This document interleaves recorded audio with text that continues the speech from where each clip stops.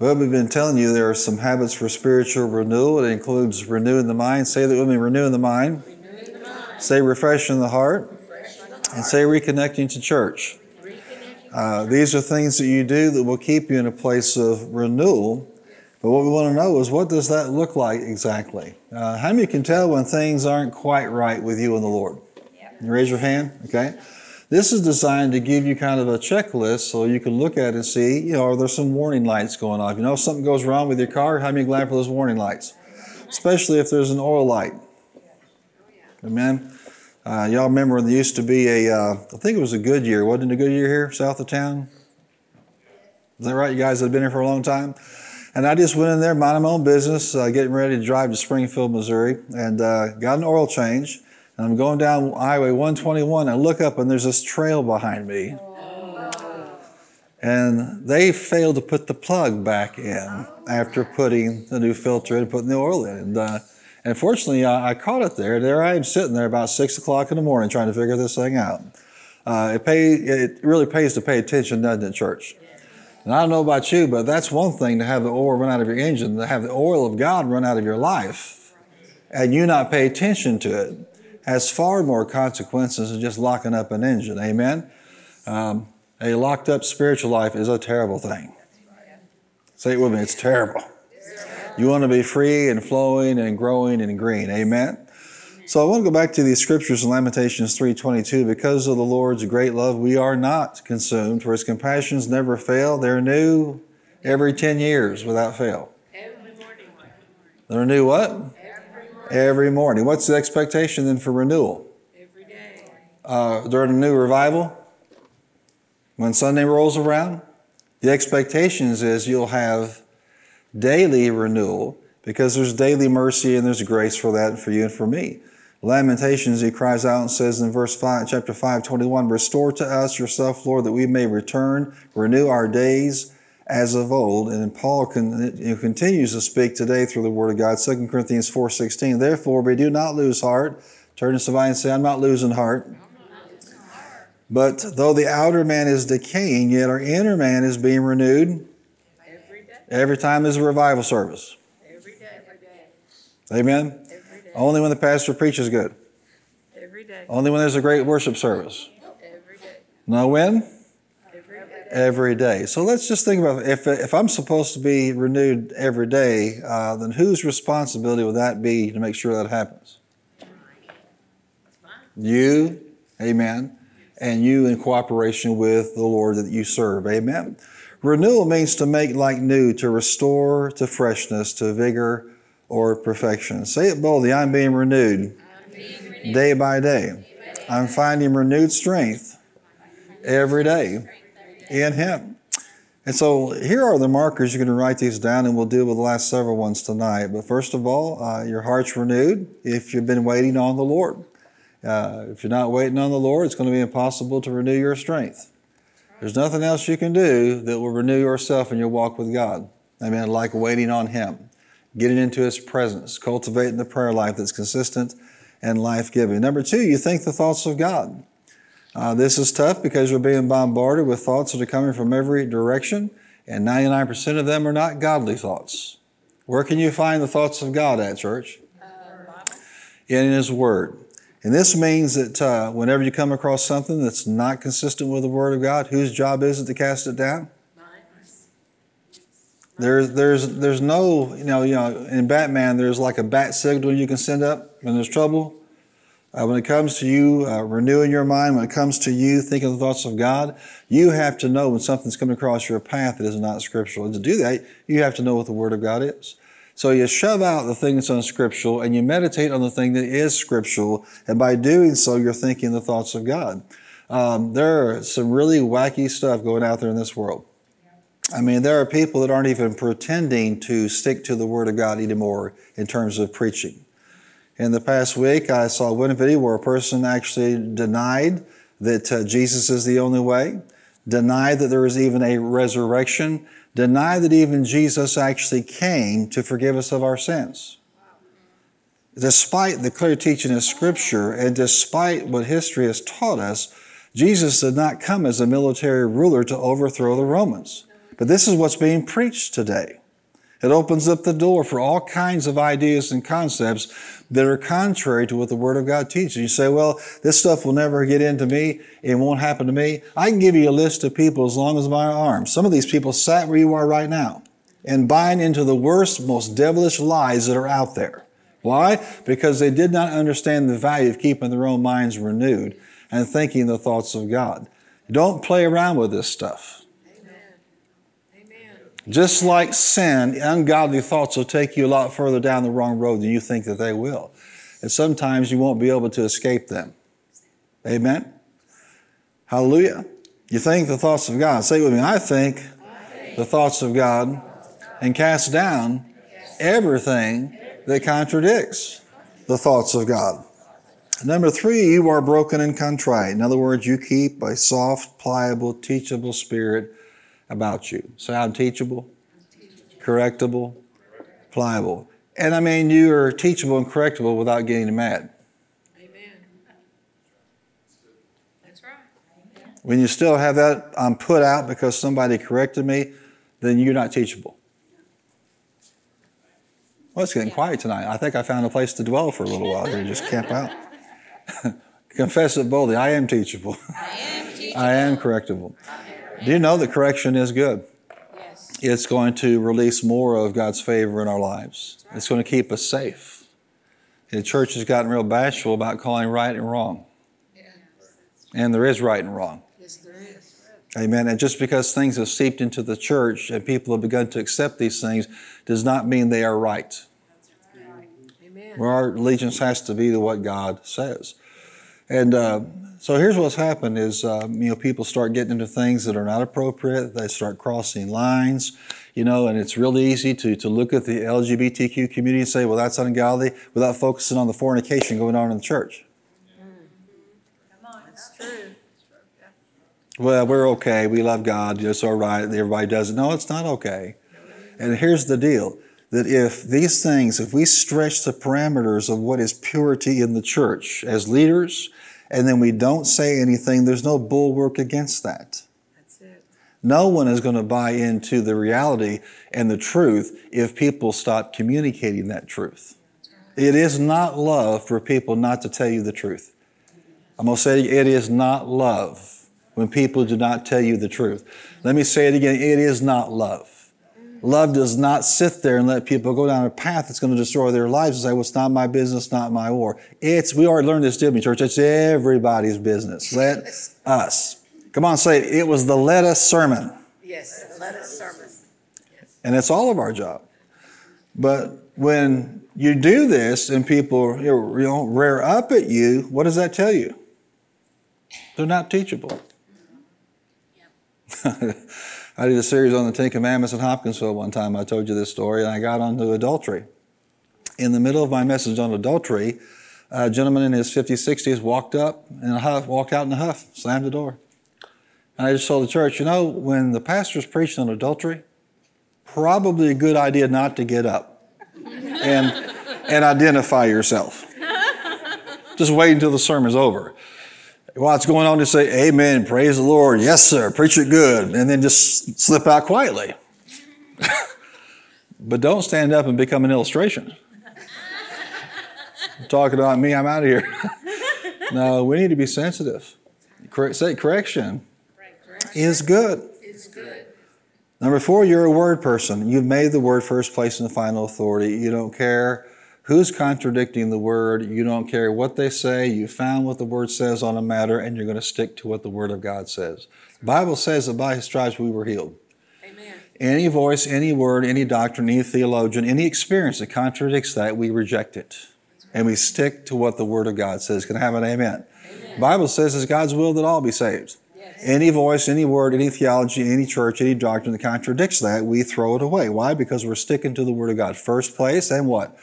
Final authority. Somebody tells you there's more than ways to heaven. Well, we reject that. Why? Because the word says there is what? One way.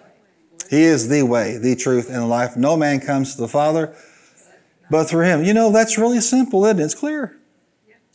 The clarity is not an issue. Whether we believe it or not is the issue. Right now, we're told by all kinds of voices, well, that's narrow-minded, bigoted, and in fact, racist in their opinion. Well, they can have their opinion, but it doesn't change the Word of God. Say this with me, the world's opinion, the opinion of religion, does not change the truth. Now, you need to be that dogged and determined about the Word of God. Once you discover what the Word says on the matter, you shall not be moved. The blessing of the Lord maketh rich, and he has no sorrow to it. Amen. You have an absolute biblical right to believe God to take care of you. And the environment doesn't matter. What's going on doesn't matter. If you think what's going on in the world is wacky right now, wait a few more years. It is not going to increase in wisdom. Amen. Your job is to look through things through the lens of the Word of God. And there's where you'll have your peace. That's where you'll have your victory. Say it, first place and final authority. I'd like for the Holy Ghost just to sear this in your conscience just tonight. Say it's the first place I go to for counsel, and it's the final authority. Once the Word speaks to it, there's no poll. What do you think? What's your doctrine? What's your opinion? What does that book say? It's irrelevant because the book already spoke on that matter. That's when they get really serious about walking in the power of God and receiving the promises of God, because it gets you a place where people can't talk you out of it. That's right. Amen. You can't be talked out of it. I'll give you an example. How many know that you're born again? Amen. And how many of y'all that are born again know you're going to heaven one day? Yes. How deep is that conviction? It's deep. And I'll tell you why it's deep, because you've heard it and you've heard it and you've heard it and you've heard it and you've heard it, and the devil couldn't beat it out of you with a baseball bat. That's the way you need to be about every matter in the Word of God. That's right. That convinced. Yes. That sure. Yes. Say, well, I can't be sure about these other things like that. Where did you get your surety in the first place about your salvation? Because of what the Word of God says. That same conviction about all these other matters is needed. That's what Word people do. And, you'll get criticized and made fun of, called fundamentalists and radical, those Word people, those faith people. Say it with me, they're all compliments. Just smile and say, thank you for recognizing that I made a decision to make the Word of God first place and final authority of my life. I'm glad you can see that. Praise the Lord. Amen? Amen. You can tell I like this topic.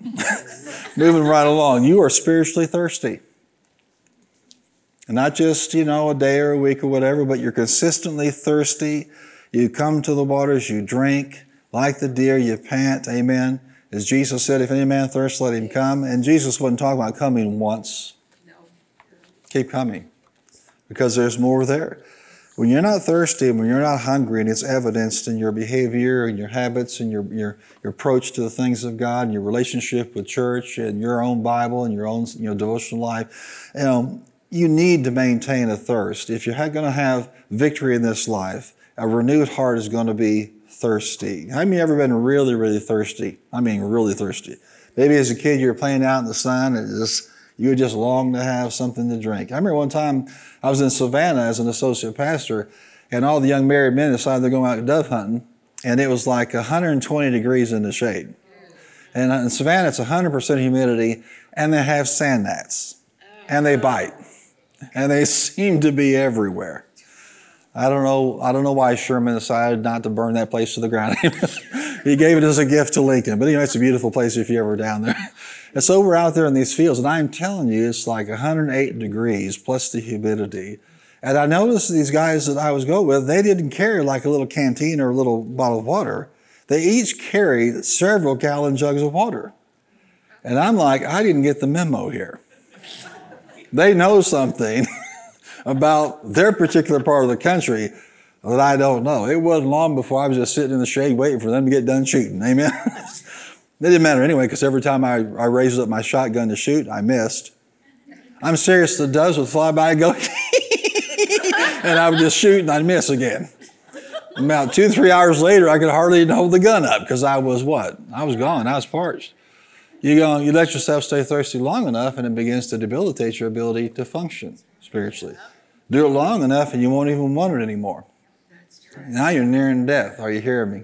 You want to make sure you stay thirsty. Glory to God. Number 6, you're honest and walk in integrity.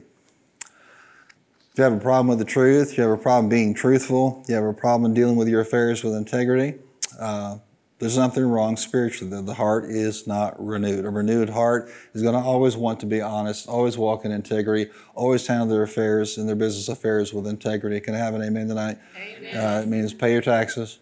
Yes. Amen. I don't agree with what they do with the tax money. Well, that's a given. Anybody here ever find something the government does with the tax money that you don't like? Of course. That's not the point. Give Caesar what is Caesar's. And I know one man, he went on to be with the Lord now. He said, are you sure that he's with the Lord? Yeah, I believe he's with the Lord.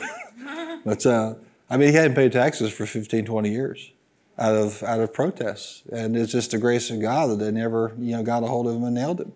Is it Christ honoring? No. It's not Christ honoring not to pay your taxes. Amen? And that's the bigger picture. It's not about obeying the government. It's about obeying who? Jesus. Amen. Praise the Lord. It's almost as quiet on this subject as it was on the other one. So. Praise the Lord. I'll give some of y'all a good name of a tax attorney when I get down to that. Leave it alone. Number 7, you're zealous for God and His work. Your life's priority is the gospel and the spreading of that gospel. You're not indifferent to the cause. You see what's going on around you and you want to do something about that. In other words, a lack of zeal and passion and fire indicates that your heart's not right. You should want to be there. You should want to engage. You should want to serve. You should want to be part of the solution to this big problem that we have out there. And, if you think that what we're dealing with in this nation is a political issue, or the weaponization of the IRS, which it has been, amen, or the corruption of the FBI, which it has been, there's no question about that. The bigger picture is a spiritual war going on behind the scenes. And if you fight this thing in the natural, you're going to lose right here tonight. So what you do is you keep your zeal for the Lord. Amen. Speak the truth in love and get everybody we can saved. Amen. You get somebody saved and all of a sudden it's going to solve a lot of problems. Regardless of what gate they operate in and whatever their influence is going to change how they conduct themselves in that gate if they're born again, and preferably born again and Spirit-filled. It is interesting what God is doing. Tim Scott, who's a senator from South Carolina, has entered the presidential race, and he's your brother. He's born again, Spirit-filled, goes to a Spirit-filled church. How do I know that? Because my brother's on the campaign staff, for starters. And he's a good guy. I don't know that he's the one that God has called for this season. I'm just telling you that God is raising up some very interesting individuals. And he is conservative and godly and has a tremendous story of hope to share, with the entire nation, particularly with the young people of this nation. But that's not where the hope is. America just needs a big old-fashioned dose of the Holy Ghost. Amen. That's right. Send it, Lord. Send it, Lord. No, you got this all backwards. He sent you. Let me try this again. When the Ephesians needed the Holy Ghost, did God come down in a cloud? No, they sent what? They sent men of God down there to minister to them. Look at somebody and say, He's not sending a cloud. He's sending me. Does that make sense? You are not the mediator. We don't need one. We have a mediator, amen, Jesus Christ. But you are, in fact, an agent of the gospel. When God wanted Saul to become Paul and wanted him physically healed and baptized in the Holy Ghost, He did not send a pillar of fire. No. Right. That's right. He sent a who? He sent an Ananias. Look at your neighbor and say, you are Ananias. That's the key. And if your focus is, oh, Lord, send the power just now, the truth is the power is going to be sent through you. Look carefully at the New Testament and see how many times a cloud or a pillar of fire showed up. It's silent in this holy church tonight. Yes, that's true. How many times did you see a cloud or a pillar show up in the New Testament? No, but you see a man or a woman of God show up, not just in Scripture, but in contemporary times, right? And they carry the weight and the force and the power of God. That's what we're talking about. You have a zeal and a passion for the things of God. How many of you really want the Lord to use you? Yes. How many are praying the Lord will use you? Yes. He will. You'll have divine appointments and connections, and amazing things will happen. It's people who just step out and let God do something with them. They're the ones with all the testimonies and the stories. How many like to have more stories to tell? Amen. Be more available. Amen. Be more available to do the things that God tells you to do when he tells you to do them. So when you have a renewed heart, you're going to want to be involved in this gospel message and the transference of whatever God has to help people in this planet. And you're particularly positioned for this because you're born again, you're spirit-filled, and you're word people. Amen. Say it, I'm born again, I'm spirit-filled, and I'm a word person. Which means to whom much is given, much is required. And how you know we have been blessed? I mean, as it pertains just to the simple message of the new birth, there are entire church organizations in darkness. They don't know, nor do they communicate the new birth. You have the new birth. There's an entire section of the body of Christ that rejects the baptism of the Holy Spirit, but you don't reject the baptism of the Holy Spirit. You accept the things of the Spirit, and you welcome and celebrate the present-day ministry of the Holy Ghost. You have found out that the Word of God in your heart coming out of your mouth is creative power. You have been given much. We just need to use the things we've been given and not be ashamed or embarrassed by it. Could I have an amen tonight? Amen. Number 8, you're childlike in your faith. You believe that your God can do anything. And you're not ashamed to ask him. Say, I'm not ashamed of the gospel. For it is the power of God unto salvation.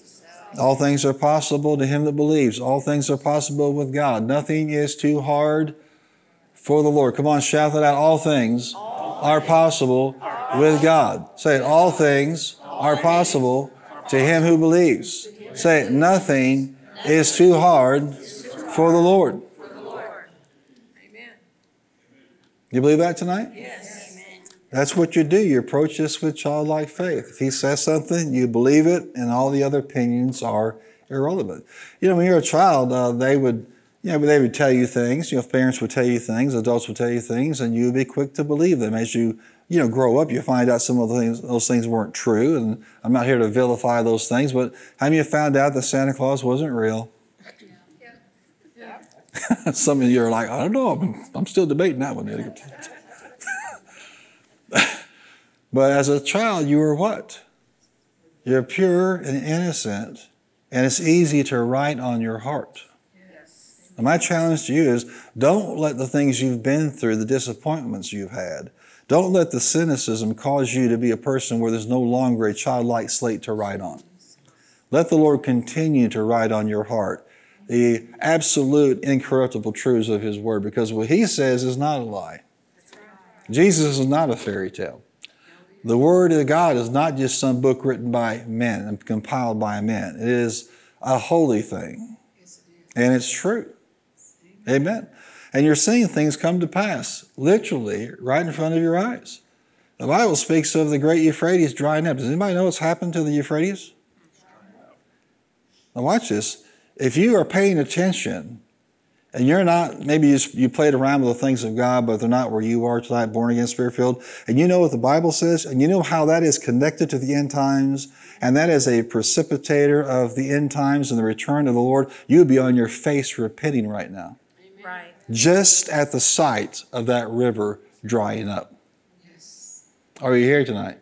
And these signs are multiplying now. It's not that history, archaeology, or science contradicts the Word of God. No, it absolutely backs up the Word of God time and time again. That shouldn't be a shock because the Word came from God, the smartest one of all. There is no historian, there is no scientist who is all-knowing. That's right. But the all-knowing God, amen, preserved this for you and for me, and time again. Yes. And just keep your eye on what's going on. It's not just the things in this world, nation rising up against nation, and you have surreptitious things going on, you have backroom deals, you have darkness going on in high places. You have signs being performed literally every day. You should be encouraged. That trumpet could sound.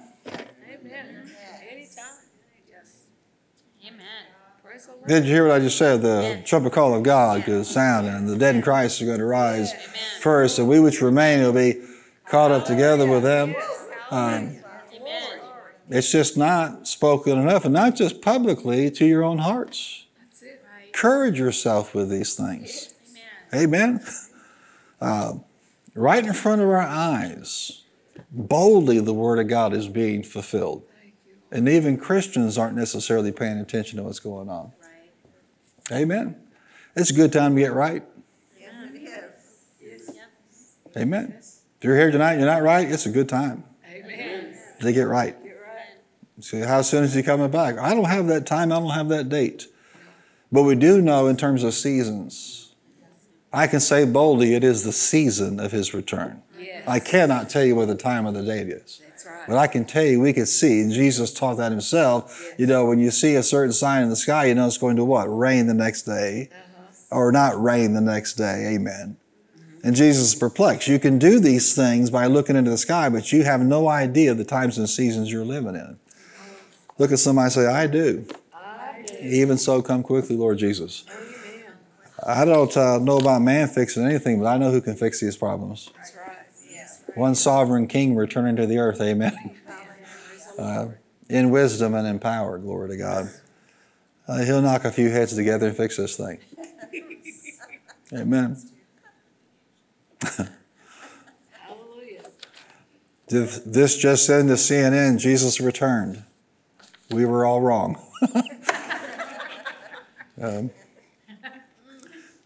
I imagine the first thing he's going to do is shut down CNN and Facebook and Twitter. Just shut them down. Amen. Hallelujah. Saying, I am childlike in my faith. I'm a what? I'm a believer. Say it, I am a believer. I'm a believing believer. What does a believing believer do? They open up the Word of God and they read something. No matter how it makes their mind go tilt, or how it contradicts their religion, or causes their tradition to flare up, you look at that and go, I'm a believer. Amen. Say it again. Say, I am a believer.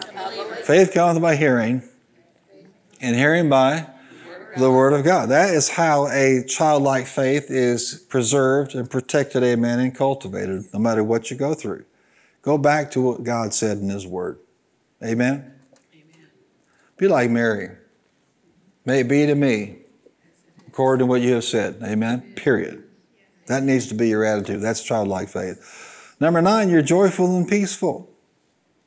If you're lacking joy and you're lacking peace in your life any given day, it's an indicator that your heart is not renewed the way it needs to be. You say, well, I'm dealing with all kinds of strange people and weird things going on, disappointments and setbacks and pressures and stresses. How can I be joyful and peaceful with all that nonsense going on? Because your joy and your peace doesn't come from a lack of stress. It doesn't come from what people do or don't do. That's right. It doesn't come from what they say. It doesn't come from their criticism or from their praise. And one time, the Lord spoke to Brother Copeland and said, I don't want you reading what people write about you. Yeah. And he's like, well, Lord, why is that? He said, because if it's positive, you'll get prideful. And if it's negative, it'll defeat you. You stay in my word. Smith Wigglesworth put it like this. Folks asked him, how come you never read anything about the Bible? Now, first of all, the man was illiterate most of his life. But he was excited about the Word of God when he got born again and Spirit-filled, and he wouldn't even read a newspaper. And here's what he said. He said, when I read a newspaper, I come out dirtier. He said, when I read the Bible, I come out cleaner. Now, that's as plain as it gets. Ask yourself that question. Whatever you're doing, whatever you're exposing yourself to, when you come out of that thing, not just some kind of reprobate mentality or behavior or gratuitous sin of some kind, but just what you expose yourself to, do you come out feeling cleaner? Or do you come out feeling dirtier? And then regulate your own life. I mean, with mentality like that, there's no, you can tell why God would use him so powerfully. Does that make sense? Look at somebody and say, cleaner. And when you have a mentality like this, it doesn't matter what's going on. Your joy doesn't come from your circumstances. It doesn't come from what's going right or what's going wrong. It doesn't come from how people treat you. It doesn't even come from how many prayers have been answered. That's true. That's true. If you reduce your joy and your peace to whether a prayer was answered, you just became a sight-based Christian all over again. You have joy and you have peace whether you see it answered today or not. Amen. Amen. That's right. The joy of the Lord is your strength. Peace like a river is, amen, promised to you. And it comes from your direct relationship with the Lord, amen, and the disciplines associated with that relationship. You can be today as joyful as you want to be. That's right. And as peaceful as you want to be. Well, these people steal my joy. No, people don't steal your joy. You gave it to them. They stole my peace. No, they didn't steal your peace. You gave away your peace. They just don't have that kind of power. How can you say somebody's behavior, attitude, speech, conduct can steal your joy or peace when it was supernaturally derived and given to you by God? That is a lie from the pit of hell. Nobody can steal your peace. You have to give it away by reducing yourself back down to the natural, like everybody else. Now, your joy and your peace come from your relationship with the Lord. How many are right with Him tonight? Amen. So you should have joy. Amen. Unspeakable. Praise the Lord. And what? Full of glory. Peace like a river. He said, my peace I give unto you, not as the world gives unto you. Let not your heart be troubled is not a grand suggestion. It's a command. When Jesus speaks, it's what? It is not a fluff. It is a command. Let not your heart be troubled. You believe in God. Believe also in me. So what happens is when you're feeling like you're losing your joy and your peace, that is not based on things you're going through. And trust me, I understand where you're coming from because there are some goofy people out there. I mean, sometimes you think any given day that somebody woke up with an agenda just to come at you. Like their life is completely meaningless. All they were there to do is just to aggravate you. But you know, that's not what determines whether you have peace and joy. It's the practices of the renewed heart of maintaining diligence in these areas. No matter what you see, no matter what you hear, they can't steal your joy. You have to let them do that. What does Jerry Savelle say? If the devil can't steal your joy, he can't keep your goods. Amen. Well, if God would restore things, then I'd have joy. No, if you'll have joy, you'll see restoration come in your life. Amen. Amen. Number 10, can you believe it? Yeah. You have a renewed heart when you are the prophet of your own life. You have raised your words to a level where they matter most, not what people are saying to you, what people are saying about you. You do not relegate yourself to being in defeat and where you have no remedy for things that are going on. What does Proverbs 18:21 say? The tongue. Where is it at? This is a very interesting scripture because it tells us that life and death are literally in the power of the tongue. It tells you that God has literally delegated authority to the human tongue to exercise power in this natural world. As He has authority, He has delegated authority to you. And this is a message you can hear 1,000 times. Raise your hand if you ever heard me talk about the power of the tongue, the authority of the church. I mean, there was a person in this church for years. I moved away since, some time ago. And they came up to me after I just did a series on this, and they said, you know what, I really think you should preach on the authority of the tongue sometime. And I wanted to say, did they pass out Quaaludes to the service today when you came in? Because we've been talking about this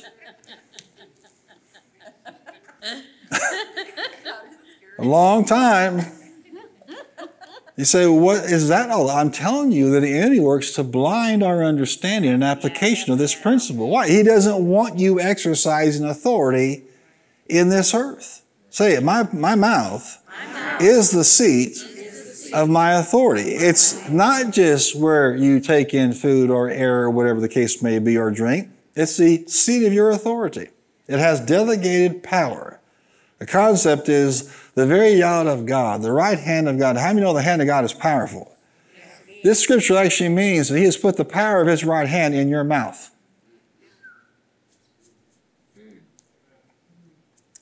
Think about that. Well, all this stuff has happened to me and I have nothing to say about it. You have everything to say about it.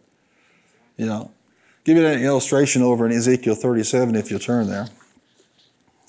Ezekiel 37.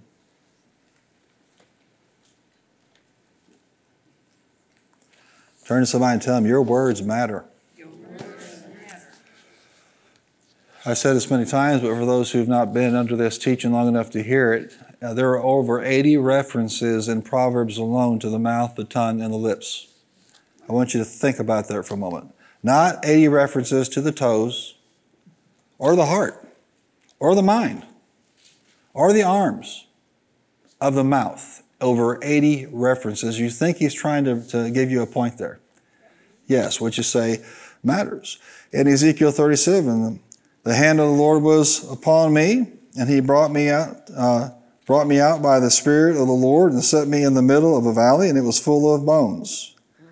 Look at somebody say, them bones and bones and dry bones.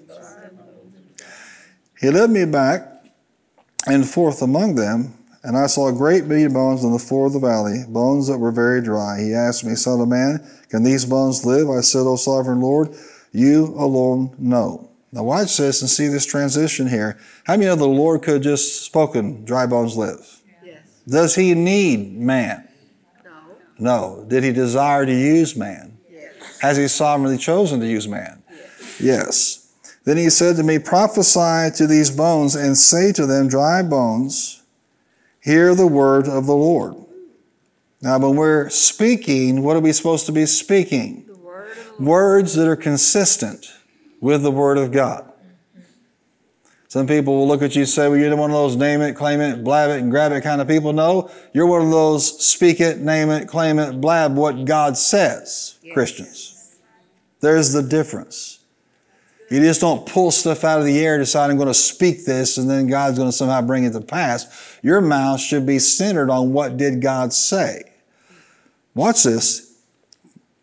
And he said to me, prophesy to these bones and say to them, dry bones, hear the word of the Lord. This is what the sovereign Lord says to these bones. I will make breath enter you, and you will come to life. I will attach tendons to you and make flesh come upon you and cover you with skin, and I will put breath in you, and you will come to life. Then you will know that I am the Lord. So I, what? I prophesied as I was commanded. Do you know we're still commanded? Yeah.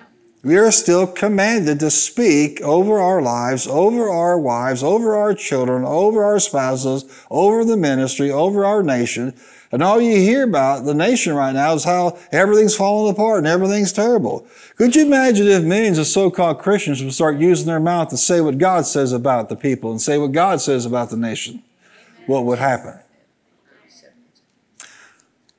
And as I was prophesying, there was a noise, a rattling sound, and the bones came together, bone to bone. I looked, and tendons and flesh appeared on them, and skin covered them, but there was no breath in them. And he said to me, prophesy to the breath, prophesy, son of man, and say, this is what the sovereign Lord says. What is he doing now?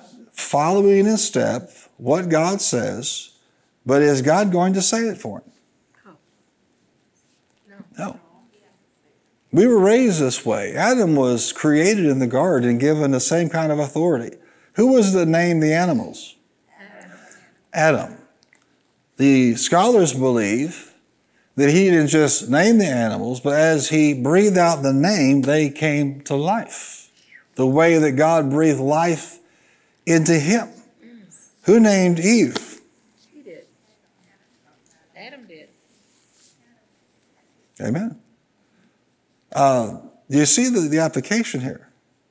You and I, when our hearts are right, we know that there's a connection between the right heart and a right mouth. Say it with me, a right heart and a right mouth. And that's not a surprise because we know from the very inception of our salvation understanding that it's believing in the heart and saying with the mouth. Your dead, dry bones came alive. Yes. When you had faith in your heart and you what? Said it with your mouth. No one else's confession over you of salvation will work. No one can speak for you. You are the prophet of your own life. You can say what the Word of God says over your life and see things begin to rattle. Amen. Things begin to take shape. Breath become, things come back to life because the breath comes back in them. And somebody that has a heart right with God is just settled. I'm not fighting over this stuff anymore, and I'm not letting people talk me out of it anymore. We need to renew our minds to who we were created to be. You were made in His image. Ephesians 5:1 tells us to be imitators of God as dear children. Are we imitating Him? Well, how does He do things? Go back to Genesis and see how He does things. He said something, amen. Then He saw it, and then He declared it was good. The carnal Christian will not say something until they see something. Because I don't want to be a liar, as if speaking God's word is a lie. Let me give you an example. Let me ask you one more time. How many know that you're born again? How many know that you're going to heaven? Now, to the unlearned, that sounds like an unmitigated series of lies. You've never seen Him. You've never been there. You have no physical evidence there is a heaven. Right.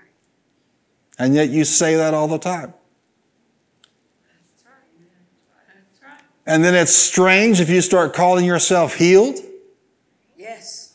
I go around calling myself saved. I go around calling myself heaven bound. I'm heaven bound. Say it, I am heaven bound. I'm heaven bound, and that's perfectly fine. When you've never been there, and if you did go there, you wouldn't want to come back. That's right.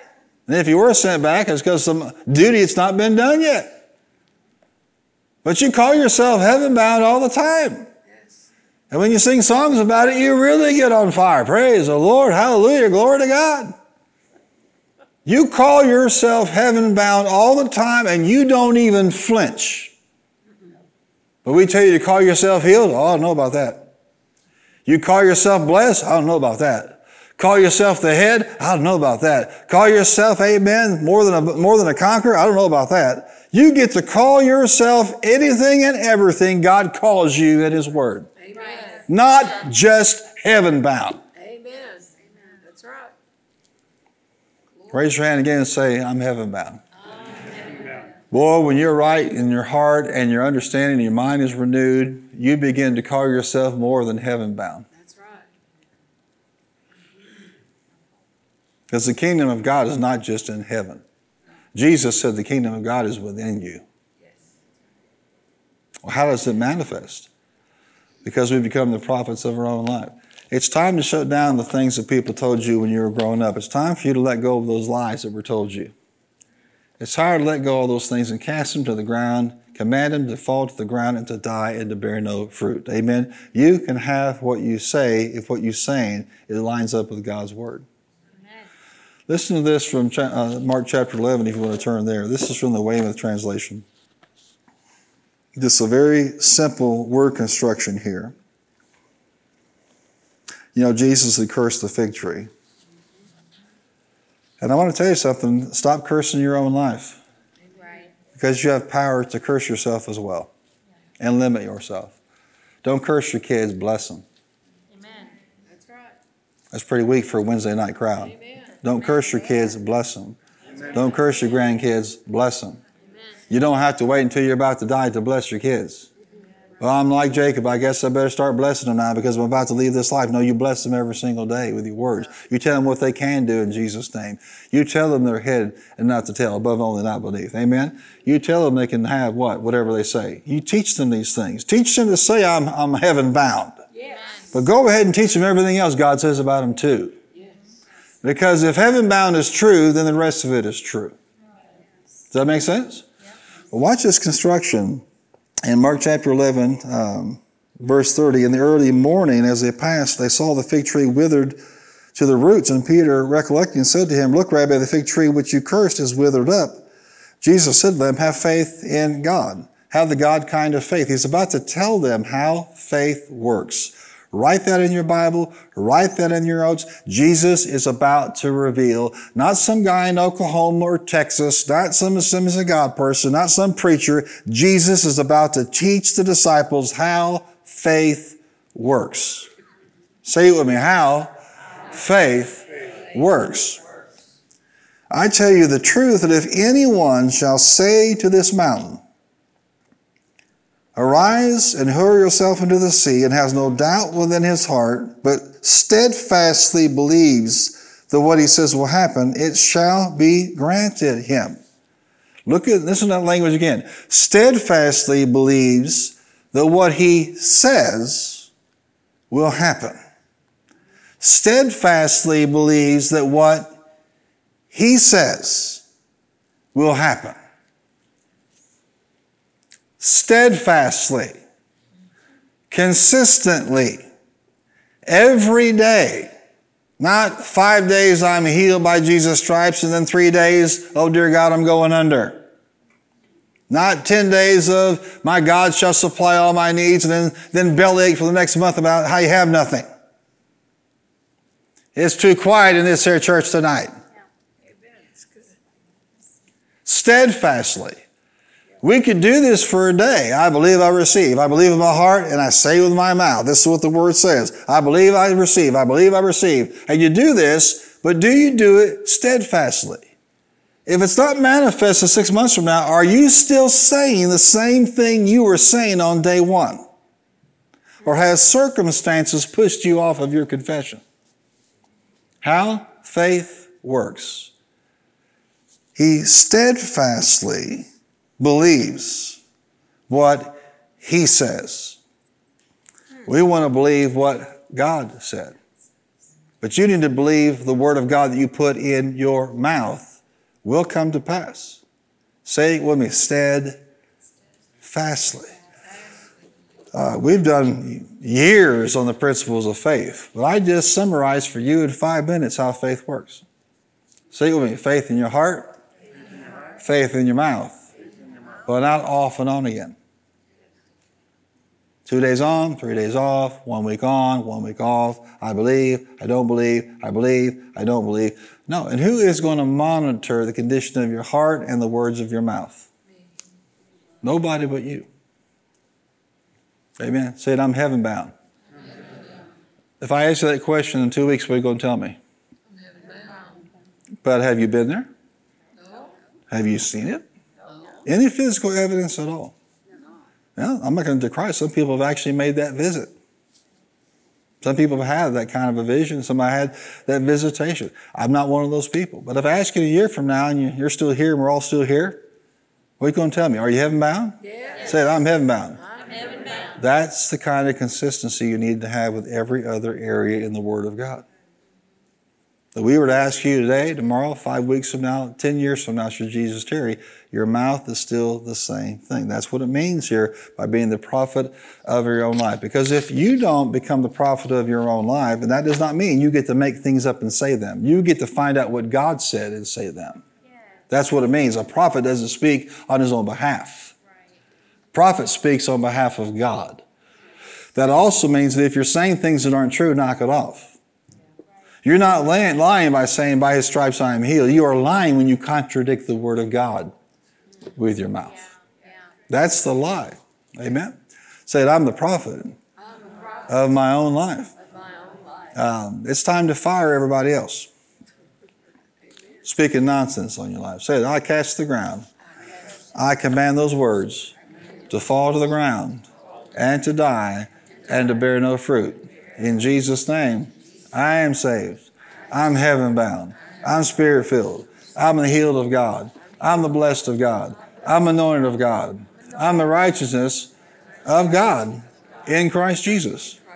Now, do you notice something stirring on the inside of you as you say what God says? Just keep doing it. Amen. Next, I'm constant and consistent in my walk with God. You're just like Caleb, he had a different spirit. The Bible says that he was wholehearted. Numbers chapter 14, verse 24. We know it's not 1 day or 2 days, it's consistency. Gloria said very powerfully, it's in your consistency that lies the power. How many like to see more power operating in your life? Be consistent, be constant. Not flashy, not showy, not drawing attention to yourself, but just quietly consistent in the things of God and watch what will happen. I've watched through the years that if people just hang in there, God will do exceedingly abundantly above all we can ask, think, or imagine, according to his what? His power that works and operates in us and through us. And I don't have a particular year or day, but I've noticed that people will keep doing what God's told them to do 10, 12, 14, 15, 16 years, something kicks in. Turn to somebody and tell them something kicks in. And now all of a sudden you're seeing blessings on every wave. You're seeing God do things that are just into the human mind incomprehensible. But what is underneath that, time is irrelevant. Whether it's 5 years, 10 years, 2 years, 15 years, what is the constant there is that they are consistent in their application of the things of God. And I've not seen an exception yet. Now, I had one person just kind of snidely say, well, I've never seen anybody yet prosper through this ministry. And I just have a whole list of names to tell them. You know, people left and right who've grabbed these things, and they've never been the same. The problem is you and I can't play with these things and go to the highest level. We've got to be diligent about these things. Amen. And some people are, they run with it. So you can say these, the Word of God doesn't work. You can get your mouth corrected. Amen. Start prophesying correctly and be constant in the things of God. Constant in your walk with God. Constant in prayer. Constant in the Word. Constant in the things that you actually say. A person talks like that, all they're saying is, well, it didn't work for me. I didn't see any results from it. Well, if you don't put the gas in the car and turn the ignition on, you're going nowhere. You have a beautiful car sitting out in the parking lot. And then sit out there in the driver's seat, Christian after Christian walks by, hey, that's a nice car. How's it drive? I don't know. I've never gone anywhere with it. And you just sit there because you don't do the basics that are required to get that thing down the road. Now you can say, this car doesn't work for me. It works. You have to do the basics to make the thing go. Look at somebody and say, gas in the engine. Turn the ignition on. Amen. Get it out of neutral or park. Put your little foot on the accelerator. Shazam, it's a miracle. Yeah. People say, well, I tried that faith stuff and it didn't work. No, what happened was faith tried you and you didn't work. Whenever you find somebody disparaging the Father, the Word of God, the things of God, you know what their problem is. Their mouth is already revealing what the real problem is. Look at somebody and say, it does work. You say, well, I want to know my timetable. Just hang in there and watch and see. Amen. I've seen people get excited about the things of God for 3 or 4 weeks. They're on fire for God. Next thing you know, you don't see him anymore. Man, it's like the Grim Reaper got a hold of them. One of them, they're on fire for God. The next minute, they just disappear. They wonder why things don't work out for them. No. Being faith person means being faithful. Say that I am constant and diligent. How many know that it wasn't Caleb's fault that they had a 40-year delay? Right. Was that his fault? No, it seems to me that Joshua and Caleb handled the situation correctly. It seems to me that when they spoke a bunch of doubt, fear, and unbelief and spread an evil report among the camp, it was Caleb that told them to shut up. Mm-hmm. Did they listen to him? No. But he still got in on the delay. Watch this. So he could go around for 4 years and this faith stuff doesn't work. I serve God. I was the one that came back with a positive report. Look what happened to me. No. When they finally get into where they're headed, amen, Caleb says, I'm going to go take my mountain now. Amen. Nothing changed. Do you see what I'm saying to you? Not one aspect of his faith diminished, and it wasn't even his fault. Here's the 401 for some of you out here. Here's a revelation for you. There are often delays that aren't your fault. Right. But if you quit, that is your fault. You think that it's just you and God and there's no other factors here? No, there are enemies of your soul. There's demonic activity. There are people who are trying to get in your way. But I'm going to say this boldly to you tonight. Some of y'all need to receive this and take it home, write it down. Listen to me. If you walk with God, favor is going to come. Amen. I said favor is going to come. Now here's the kick, because you can't control this. It doesn't always come from where it should come. And it doesn't always come when you think it should come. But it will always come. I said it will always come. You may have been delayed because of the mouths and attitudes of other people. It was 10 spies with their mouth kept the entire people out of their promise. But there's one man the Bible says he had a different spirit. He is wholehearted towards me. And 40 years later, he's still singing the same tune. He's not, they kept me out, I'm mad, I'm bitter, I'm upset, I can't believe these people. Well, why be bitter? They got all wiped out anyway. But there he was after 40 years. Some of you have known what it's like, and I'm talking to you prophetically. You have been delayed, you've been frustrated, you've been pushed back, you've been held back, not because you're a terrible sinner and a horrible person, but because of some of the choices and behaviors of things other people have done. You are not going to be delayed forever. Favor's coming. I said the favor is coming. You just hang in there and you'll find out one way or another, God will push that kind of influence away. He knows how to replace people. He knows how to fire people. He knows how to remove people. You say, well, there's an honorary person in my way, and all they do is obstruct me. Listen, just hang in with God. Stay on the Word of God, and let God take care of it. Say it, favor always comes for the faithful. Say, it may not come from where it should come from, or where I think it should come from, or when it should come, but it's going to come. I see favor landed on the people in this church left and right. I said the favor of God has landed on you in Jesus' name, and no one can stop that in the end. Amen? Do a search of scriptures and you'll see there's a lot of obstruction to the people of God. Sometimes self-inflicted, sometimes from opposition on the outside. But did God get it done? That's right. He's going to get it done here. He's going to wrap this thing up. He's returning to this earth. He's going to take his rightful throne. And you and I are going to be right there with him. Amen? For all eternity. We're on the right side of this thing. Hallelujah. Say it, I'm consistent. I'm constant. Favor's headed my way. Number 12. Are y'all still counting? Yeah. Normally, if I go past 5 or 6, I lose count here. So, okay.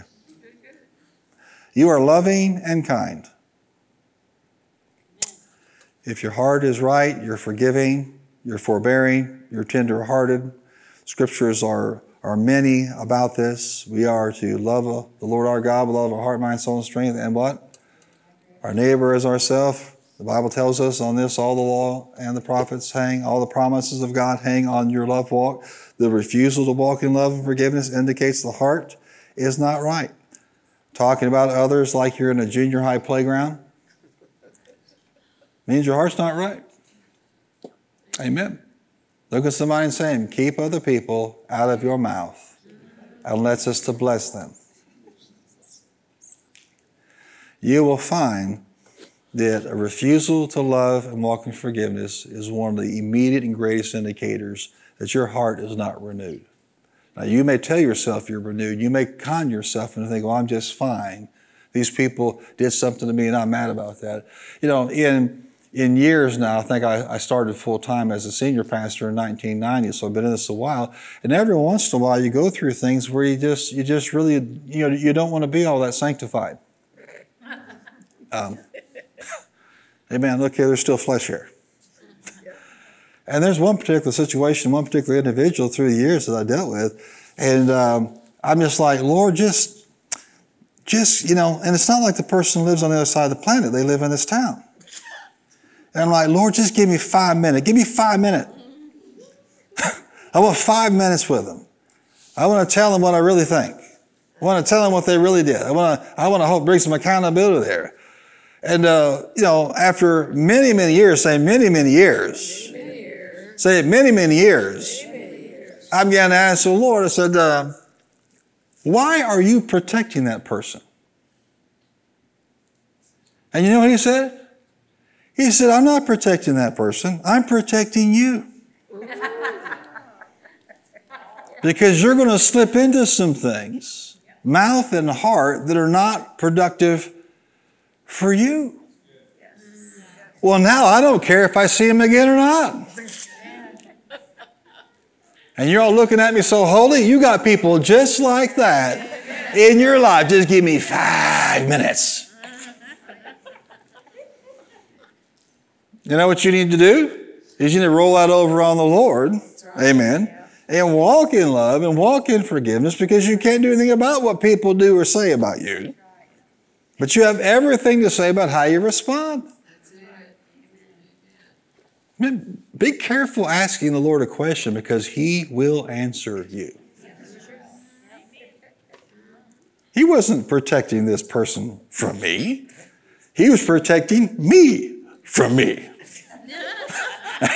And He's doing the same thing for you. I think you were telling me about your daughter. Have you ever written out a tweet or whatever it is or a Facebook post and then deleted the whole thing before you sent it? Yes. Guilty. Amen. Aren't you glad you didn't send it? Yep. Yes. Was it therapeutic though writing it out? Yep. Maybe for a second. But here's the problem. It doesn't matter if you deleted it from Facebook or deleted it from Twitter.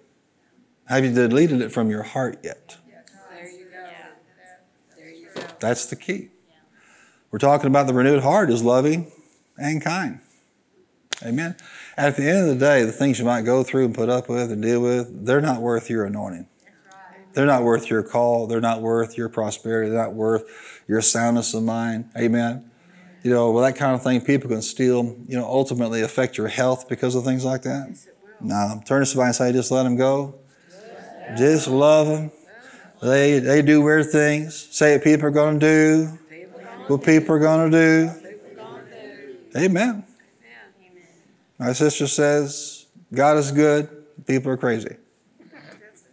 And there's a lot of truth to that. Say, God is good. The important thing is for you not to be the crazy one. That's right. Turn to somebody and tell them, hang up your crazy shoes and get on with it. And last, you're servant-minded. Any heart that is right with God is going to want to serve. Jesus didn't come, to be served, but to serve and to give His life as a ransom for many. Peter tells us whatever our gifts, we're supposed to be inserting those gifts. Whatever you do in word or deed, do it all for what? Do it all for the glory of God. Amen. Do it all in His name. And if you have this idea it's about me mentality, then you miss the whole point. It's not about your favorite music. It's not about what you want every time you walk into the building. It's not about what temperature the building is. Right, Ruth? No. I just keep wrapping up more.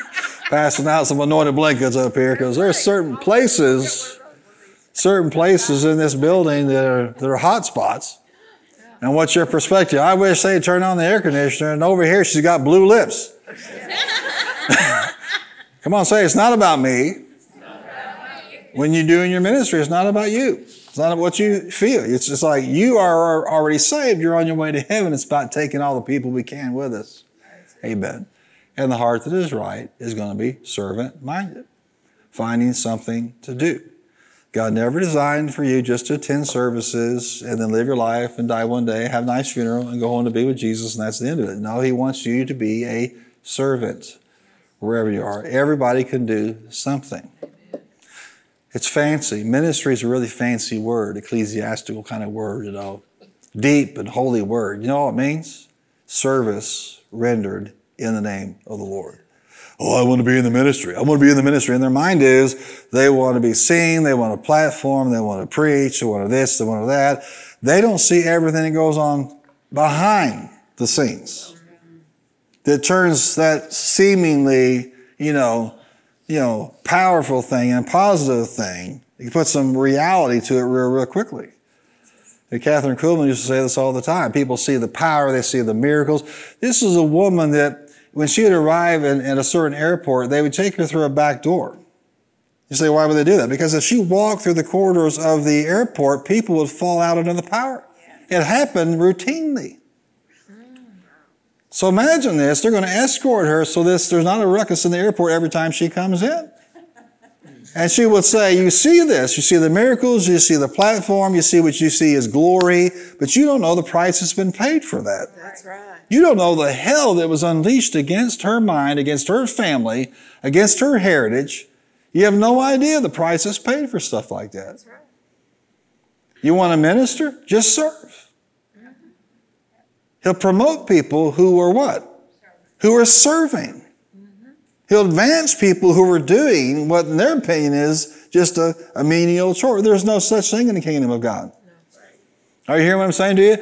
The floor sweeper in heaven, amen, is just as important as the one who's teaching the seminar tonight, whatever that is in heaven. That is. There's seminars in heaven. You mean we have to go to church in heaven? You get to go to church in heaven. Amen. Hallelujah. Could you imagine the depth, amen? Teaching tonight on Spirit-filled worship, King David. Would that be something? Oh, wow. Clothing optional.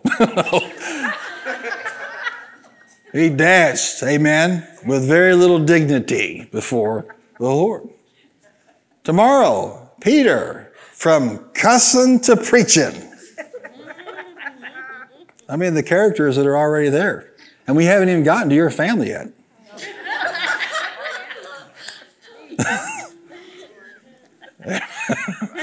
That means there's a lot of characters up there. Hallelujah. So just do what? Let the Lord find you while you're doing what you think is insignificant, and let Him promote you to where He wants you to be. But everybody should be and can be doing service rendered in what? If you're doing something in His name, it is ministry. Yeah. Say it with me. If I'm doing something for Him, it's ministry. That's how you define ministry. Did you get something out of this today? Yes. Amen. Give Him a hand clap and thank Him for it.